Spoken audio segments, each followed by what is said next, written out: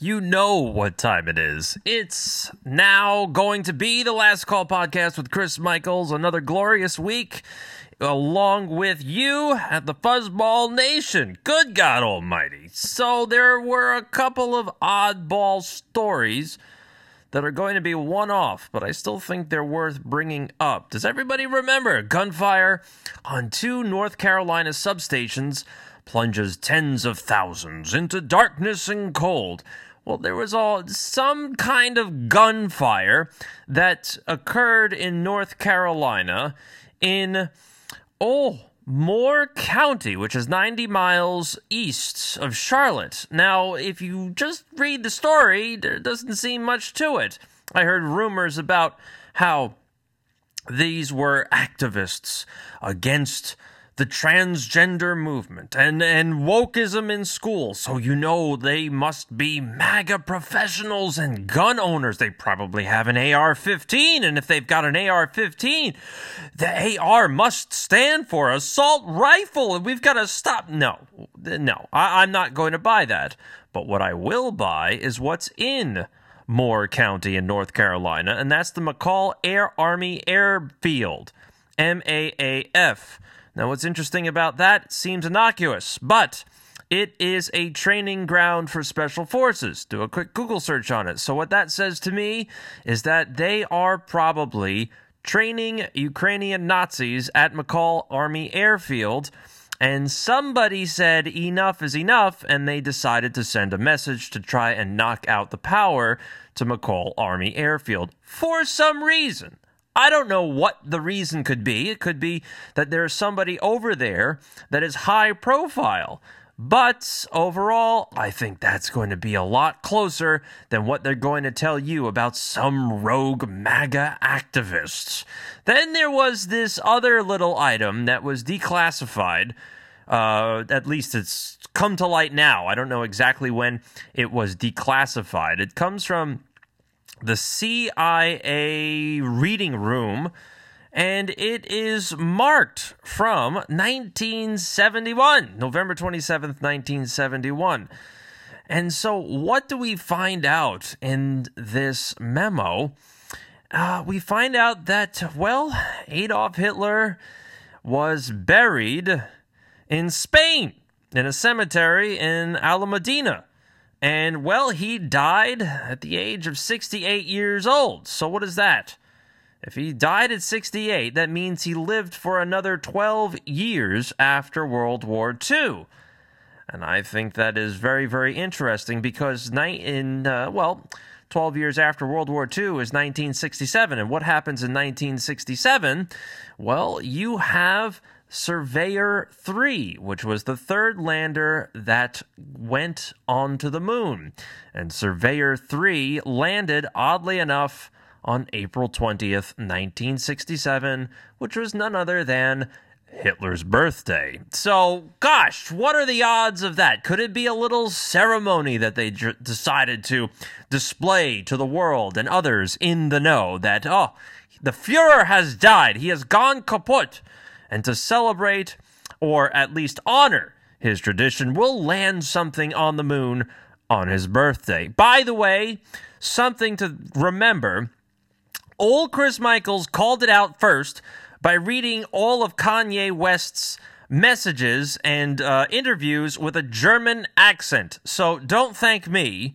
It was just something I channeled. It's just something I felt that Kanye West would sound good in a German accent. And after he went on InfoWars and did that weird little bizarre psyop, there he goes, ranting and raving about, you know what, Hitler ain't such a bad guy. He had a good few points.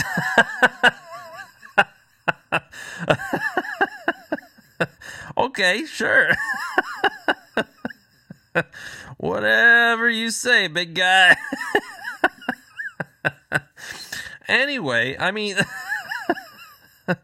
oh boy. I mean, talk about morons. I mean, seriously, talk about these monumental piles of effing morons. And before we get any further, the reason why the State Department had to tell who is this? The White House that Hitler had died 12 years after World War II was because none other than Henry Kissinger requested the data. He wanted to know whether or not the Fuhrer was dead. So, I mean, you could read between the lines in all of this. They knew Hitler was alive, and they're trying to figure out what's going on. So, oh, God. And speaking of Nazis, does everybody remember Balenciaga? You know, the fashion firm that was out there, and they were displaying BDSM teddy bears displayed with children, and the children were also in satanic rituals, and then you had all of those disgusting, reprehensible human beings.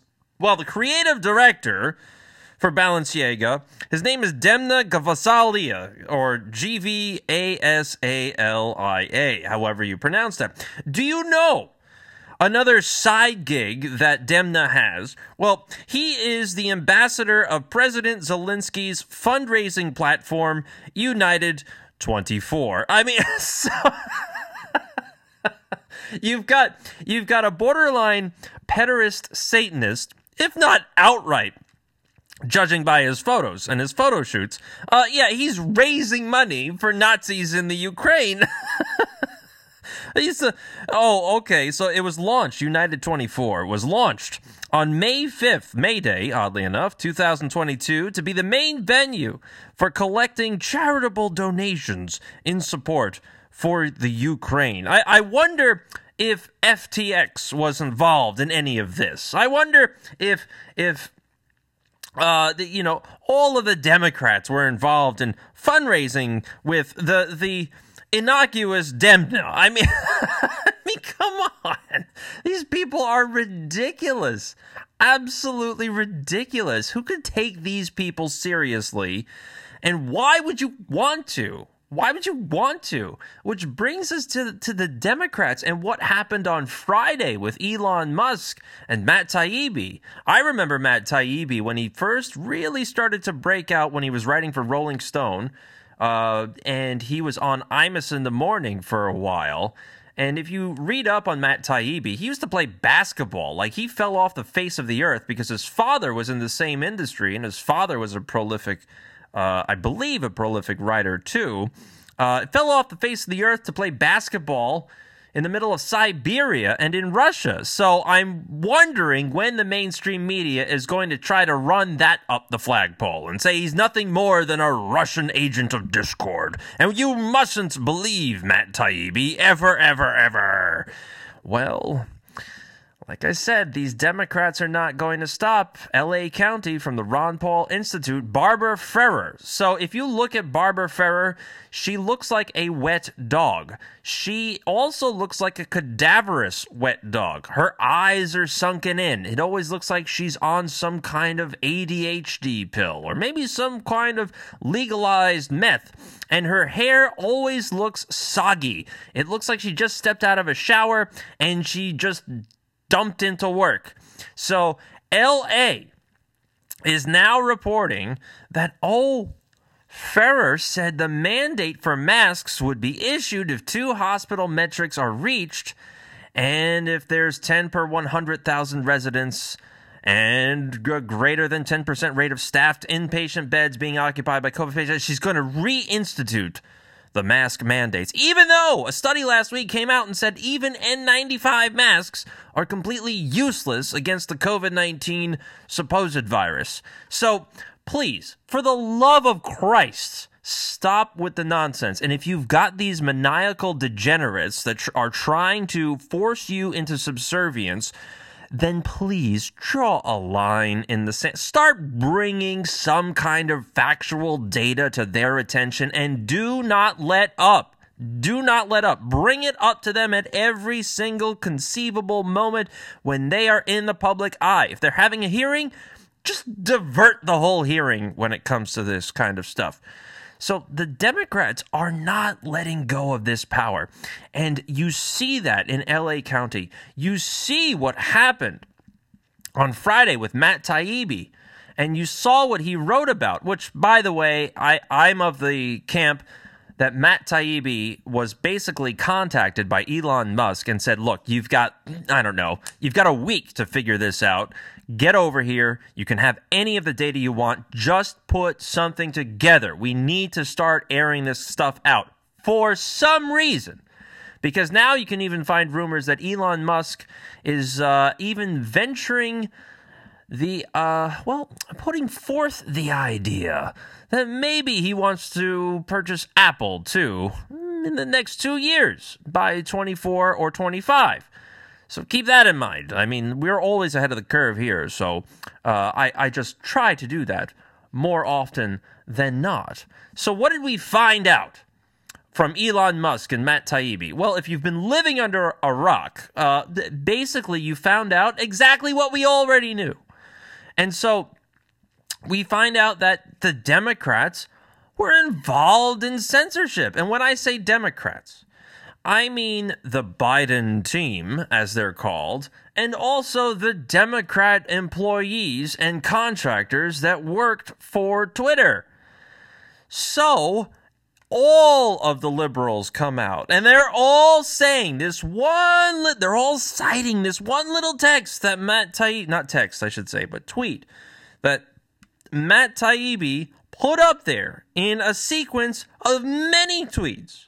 And they're not reading all of the tweets after the one that they're citing. So Matt Taibbi essentially says in one of his tweets that both sides, Democrats and Republicans, including the White House, now who's the White House at the time, Donald Trump administration, they had the ability to request accounts be censored and removed. And that's it. That's all the Democrats cite. They only look at that one tweet out of many tweets of Matt Taibbi's and say, see, this was really just as bad for Donald Trump. This is all Donald Trump's fault because he's the one that could potentially be censoring everybody, and we had to stand up to fascism. Well, if you read the next tweet, Matt Taibbi specifically cites the amount of Democrat Party donors that work for Twitter. And it's something like over 97% of employees that worked for Twitter donated to the Democrat Party.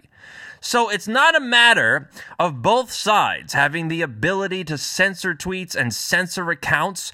It's a major point to understand that they can both send in requests, but which requests are going to be honored? I can promise you it's not a censorship request from the Trump administration, never mind a Republican. They're all going to be enacted on behalf for the Democrats. Even one tweet that Matt Taibbi actually cited, he goes, and he actually puts a photo or a screenshot of what he saw. It says, more to review, and this is on October 24th, late into the election cycle of 2020, more to review from the Biden team. The Biden team is not in the White House. The Biden team is part of the Democrat Party campaign for the White House. It means that there's a whole bunch of private citizens. Maybe, because it looks like the FBI is incredibly involved in all of this. Unincredibly involved in all of this. And then the reply back in this screenshot merely says, handled. So they weren't even vetting anybody when it came to these Democrat requests of censoring supposed fascists across Twitter. It's nonsense. Sean Cooksey on Twitter at Sean J. Cooksey said, nor did decision makers at Twitter, or to the best of the company's knowledge, anyone authorized to act on Twitter's behalf even communicate with Biden's campaign regarding Twitter's decision to enforce its content moderation policies with respect to the New York Post articles. So let's read that again.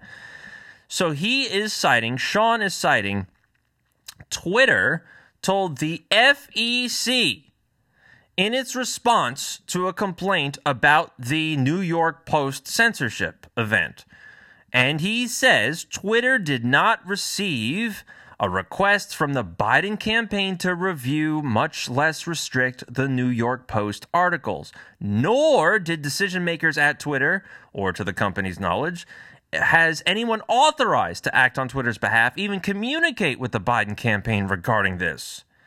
So what does that mean?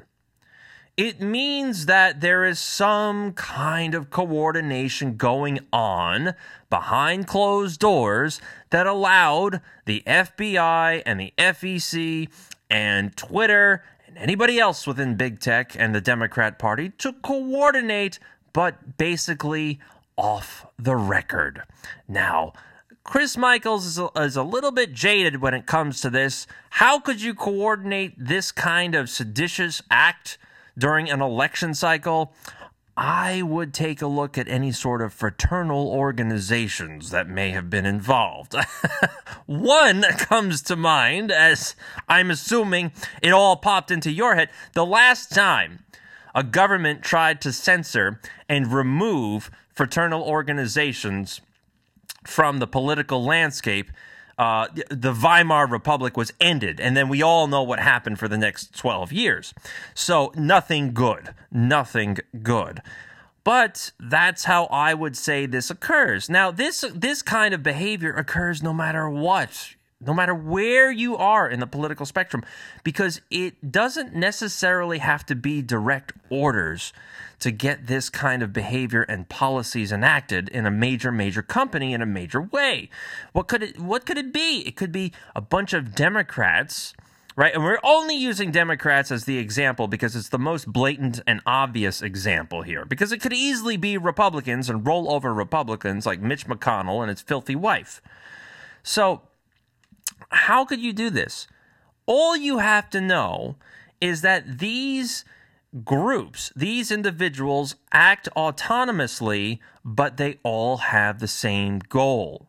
And what is that goal at the time? To get Donald Trump out of the White House, whether you broke the law or not, whether you censored people or not. The goal was to get Trump, no matter what. So all of these individuals then do whatever they can in the positions of power that they're in to abuse the policies that they're excuse me. Sorry, I'm trying to hold back a cough. That they are able to influence, policies that they're able to influence. And so what happens is you suddenly get a landscape that is constantly in flux, but it's always moving in one direction. And like I said, if you've got a lot of people in positions of power, then they can impact the narrative like Twitter did, like what we find out the FBI did. So what did the FBI do? They held weekly meetings with big tech. So, this comes from the informationliberation.com, Chris Manahan, I don't know how to say his last name, the FBI, and also if you go to Eric Schmidt, 2 T's, on Twitter, you can follow the same thing, held weekly meetings. None other than FBI agent Elvis Chan held weekly meetings, I was going to say meekly weetings, ahead of the 2020 election and sent in lists of URLs and accounts for them to take down in the name of fighting quote-unquote foreign influence operations, an FBI agent revealed on Tuesday under oath. Chan, the FBI's, I think it's specially, I forgot what the initials are, and senior CISA officials had meetings with social media companies in the lead up to the election, in which Chan personally told the social media companies that there could potentially be a Russian hack and leak operation shortly before the election. Those meetings, initially quarterly, then monthly, then weekly, Chan stated that the FBI regularly sent social media companies these URLs because they were disinformation accounts and they were subject to malign foreign influence operations. Please, what this says is that you've got a Democrat working for the FBI, and this Democrat is abusing his position of power to influence social media networks like Twitter. That's all this is. These people don't care about upholding the law or maintaining justice. They only care about abusing their power. These Democrats are refusing to let go of power. 6 degrees from James Baker, from Jonathan Turley via jonathanturley.org. A familiar figure reemerges with releases of Twitter files. So James Baker, who is he? Who is James Baker? Well, James Baker used to work with the Clintons. Oh, goodness gracious. Including with the hoax of the Russian Alpha Bank situation and Donald Trump, when Clinton campaign lawyer Michael Sussman wanted to plant the bizarre false claim of a secret communications channel between Trump and the Kremlin. Baker was Sussman's go-to man. Baker influenced this. After leaving the FBI, Twitter decided to hire Baker as deputy general counsel. What an odd coincidence. How could somebody that's involved in this Russiagate nonsense suddenly go to Twitter? How could we see the censorship on Twitter and not know that this clown is on the board? And he coordinated intimately with Vijaya Gadde, who was the company's chief censor.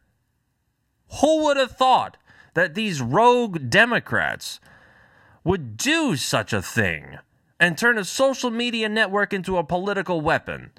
How on earth could that have happened? How on earth could the FBI be involved in all of this?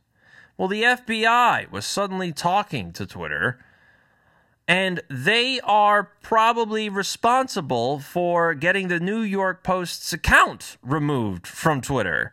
Because they had already, and this is the important part, when did the New York Post get removed from Twitter? Why? They posted a story about the Hunter Biden laptop. Okay, sounds good, looks legit. Well, the problem is that the FBI was seeding the minds of Twitter employees and social media employees that this is a Russian disinformation campaign.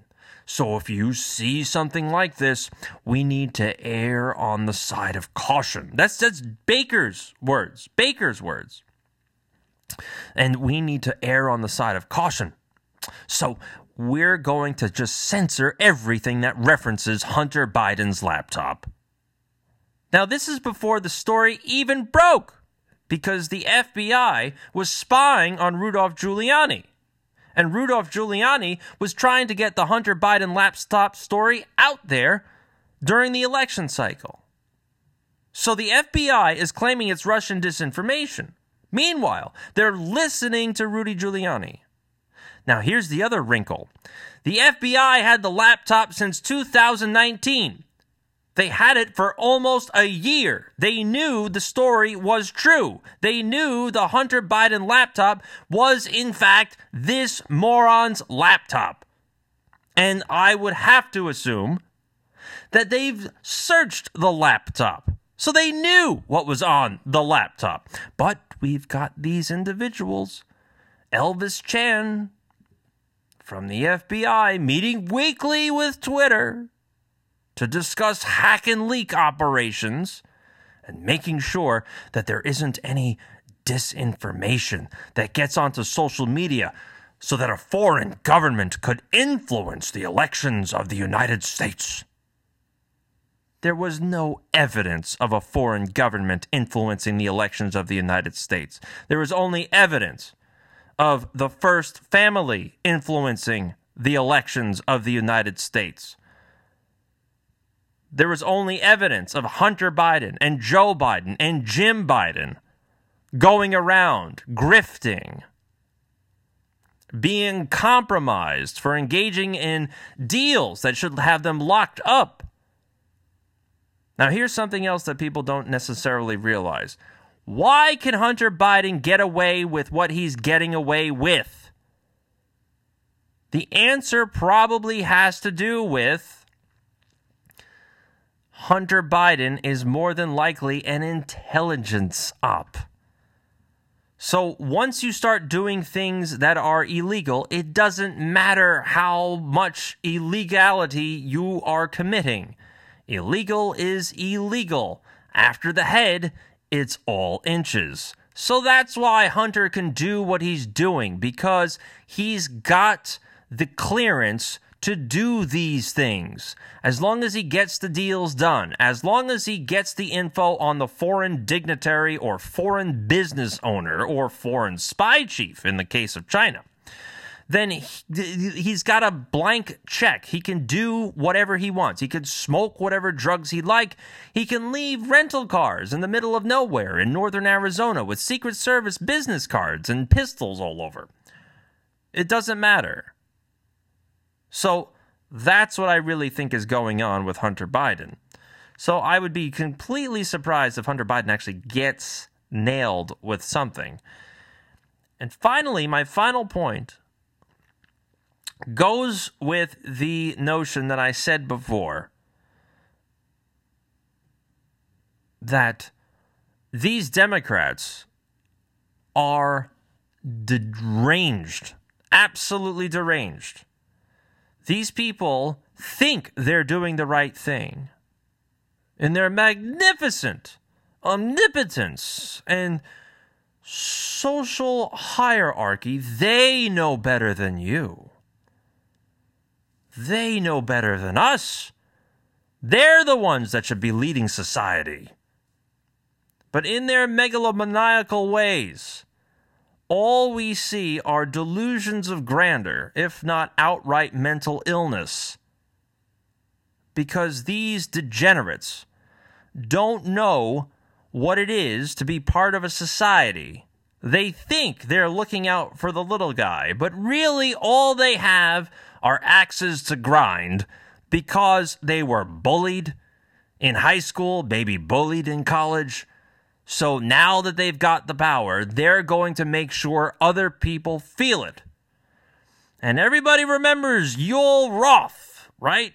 He was the safety guru. He was making sure that Twitter could be a safe space. He was the global head of trust and safety at Twitter prior to Elon Musk. So we look at his PhD. He had a PhD in communication from Annenberg School of Communication at University of Pennsylvania. And, we brush up on some of his publications. In 2017, he wrote No Fats, No Femmes, No Privacy, Digital Media, Transformations in Human Communication, along with Peter Lang. And now, here's what I've told you before. When you're in college, all the professors do is they teach you how to stretch out bullshit because, you've got to write a 10-page paper. Why? Why does it, if I can make my point in 3 pages, why does it have to be 10 pages? I mean, during the old day job, I'm not writing 10-page missives. I'm writing maybe 3-sentence emails to get my point across. And if I have to go beyond that, it usually results in bullet points. So, sit down for this. In No Fats, No Femmes, and No Privacy, Mr. Roth decides to say... Now, I don't know how to read this. Because do I read it with a lisp? Or do I read it with maybe a Nazi kind of accent, a German accent? He did a lot of censorship, so it's a jump ball. I'll go with the lisp. All right, so this is what he says. Racism, ageism, body shaming, and femphobia are common tropes in user profiles on gay-targeted social networking sites. The blog, Douchebags of Grindr, is dedicated to the task of chronicling this perceived misbehavior, posting screenshots of offensive profiles for public view and ridicule. Do websites like Douchebags of Grindr breach the expected socio-technical boundaries of gay social networking services, decontextualizing and resharing personal information without permission? I mean, how much bullshit can you shove into one sentence? It's nonsense. Basically what he's saying is, does Douchebags of Grindr post things that are icky for other people? That's all he's saying. But since he's writing a paper, he's got to add all of this nonsense. So that's the first thing. We've got Douchebags of Grindr. I mean, what a scholar. What an absolute scholar. In 2016, he contributed to Gay Data, and that was his dissertation. And since the launch in 2009, the geosocial networking service Grindr, he got a PhD in Grindr, for shit's sake, has become an increasingly mainstream and prominent part of gay culture, both in the United States and globally. Mobile applications like Grindr gives users the ability to quickly and easily share info about themselves. You mean dick pics?